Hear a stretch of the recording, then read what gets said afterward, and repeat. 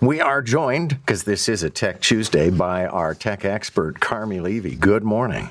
Good morning, John. Great to be here. Okay, so let's start with something that's been an ongoing battle for a good long time now, and that is social media outlets and the idea that they would have to pay for news. And they're just saying, well, fine, we won't pay for it. In which case, Facebook and Instagram, for example, in Canada, you would not be able to share links anymore. I'm not absolutely convinced we're necessarily impoverished, but I know it's something people like to do. Oh, yeah, because, I mean, you used to, if you wanted to advertise anywhere, you used to go to a newspaper, television station, radio station. Well, ever since the advent of big tech, social media platforms like Facebook, Instagram, Twitter, all that revenue, and Google, of course, all that revenue has kind of shifted over. And so they're generating all sorts of revenue off of content that they're not paying for. Media outlets continue to pay the journalists and pay to create the journalism. But the technology companies aren't making any, are reaping all the rewards. And so Bill C-18, the Online News Act, which is moving its way through Parliament now, would level the playing field. It's a lot like legislation in Australia that would essentially make these tech companies pay a certain amount back to the media companies in order to carry their material. Which, kind of makes sense. It keeps newsrooms open. It keeps you and me informed. It keeps, the misinformation and disinformation from winning. That's how society works. It's fair. However, the big tech companies not very happy about it. Google, of course, launched a test a couple of months ago. Media went dark for about 4% of Canadians for a few weeks. They were testing to see what it would look like if the bill became law.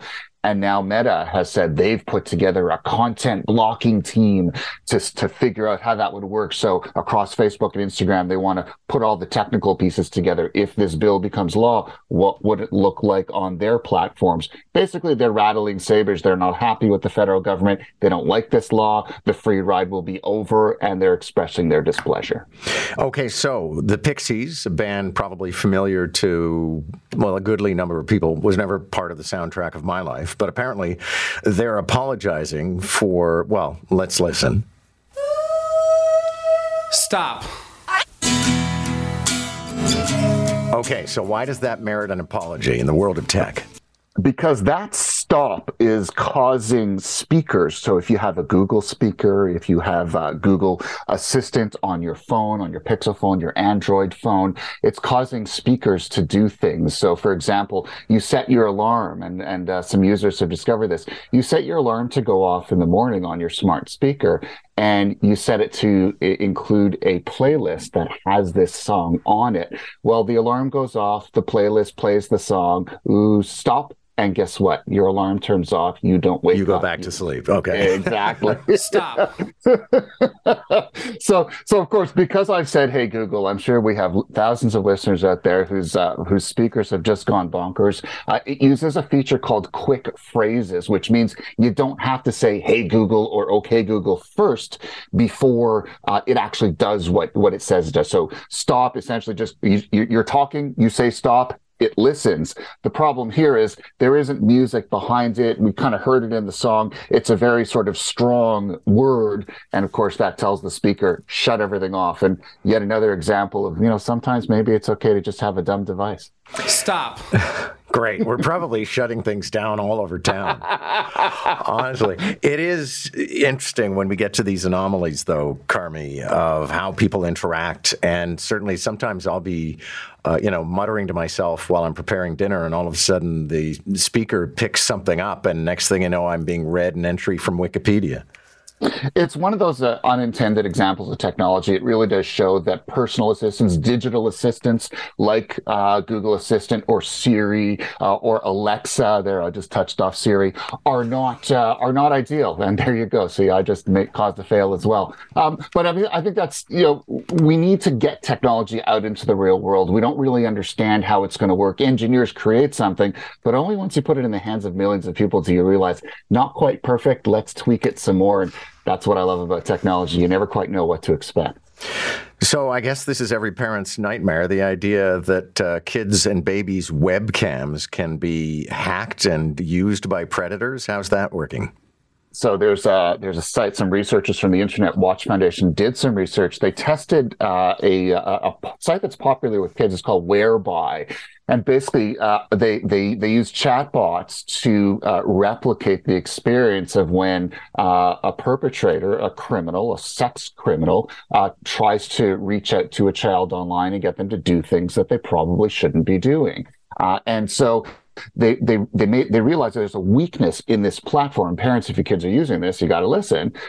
It makes it easy for a stranger to convince your kid to go visit a website, and that website has code built into it that allows them to run a live stream. So basically, it allows someone to remotely take over your kid's webcam and then have them do whatever on it. So it is, of course, child sexual predators. They're flocking to this platform because they know this vulnerability is in place. Parents never let your kid use any system of any age without this kind of monitoring or supervision. But this is an example of this particular site is particularly vulnerable to this kind of attack. And unfortunately, the numbers are frightening. And the company shows no signs of wanting to make any changes to it. They deny the problem is even there. And why is the EU clashing with Apple? Because the European Union, enacted a mandate last year, basically requiring all companies that sell small electronic devices, smartphones, tablets, laptops, you're no longer allowed to have your own proprietary charging and syncing standard. You got to use a USB-C cable and charger. That means it's good for the earth, less e-waste, cheaper for you and me, which is all great. Apple has been threatening to use a proprietary charging standard. In other words, you'll still have to buy a more expensive Apple cable that has circuitry built into it that allows it to charge faster. The EU is saying, no, Apple, you've got to follow the exact standard. If you don't, we're going to have a problem. Apple isn't saying anything, but the clock is ticking. A new iPhone is coming later this year, the iPhone 15, probably in September. It'll probably have USB-C. And if it has that circuitry, there's going to be a showdown with legislators in the EU.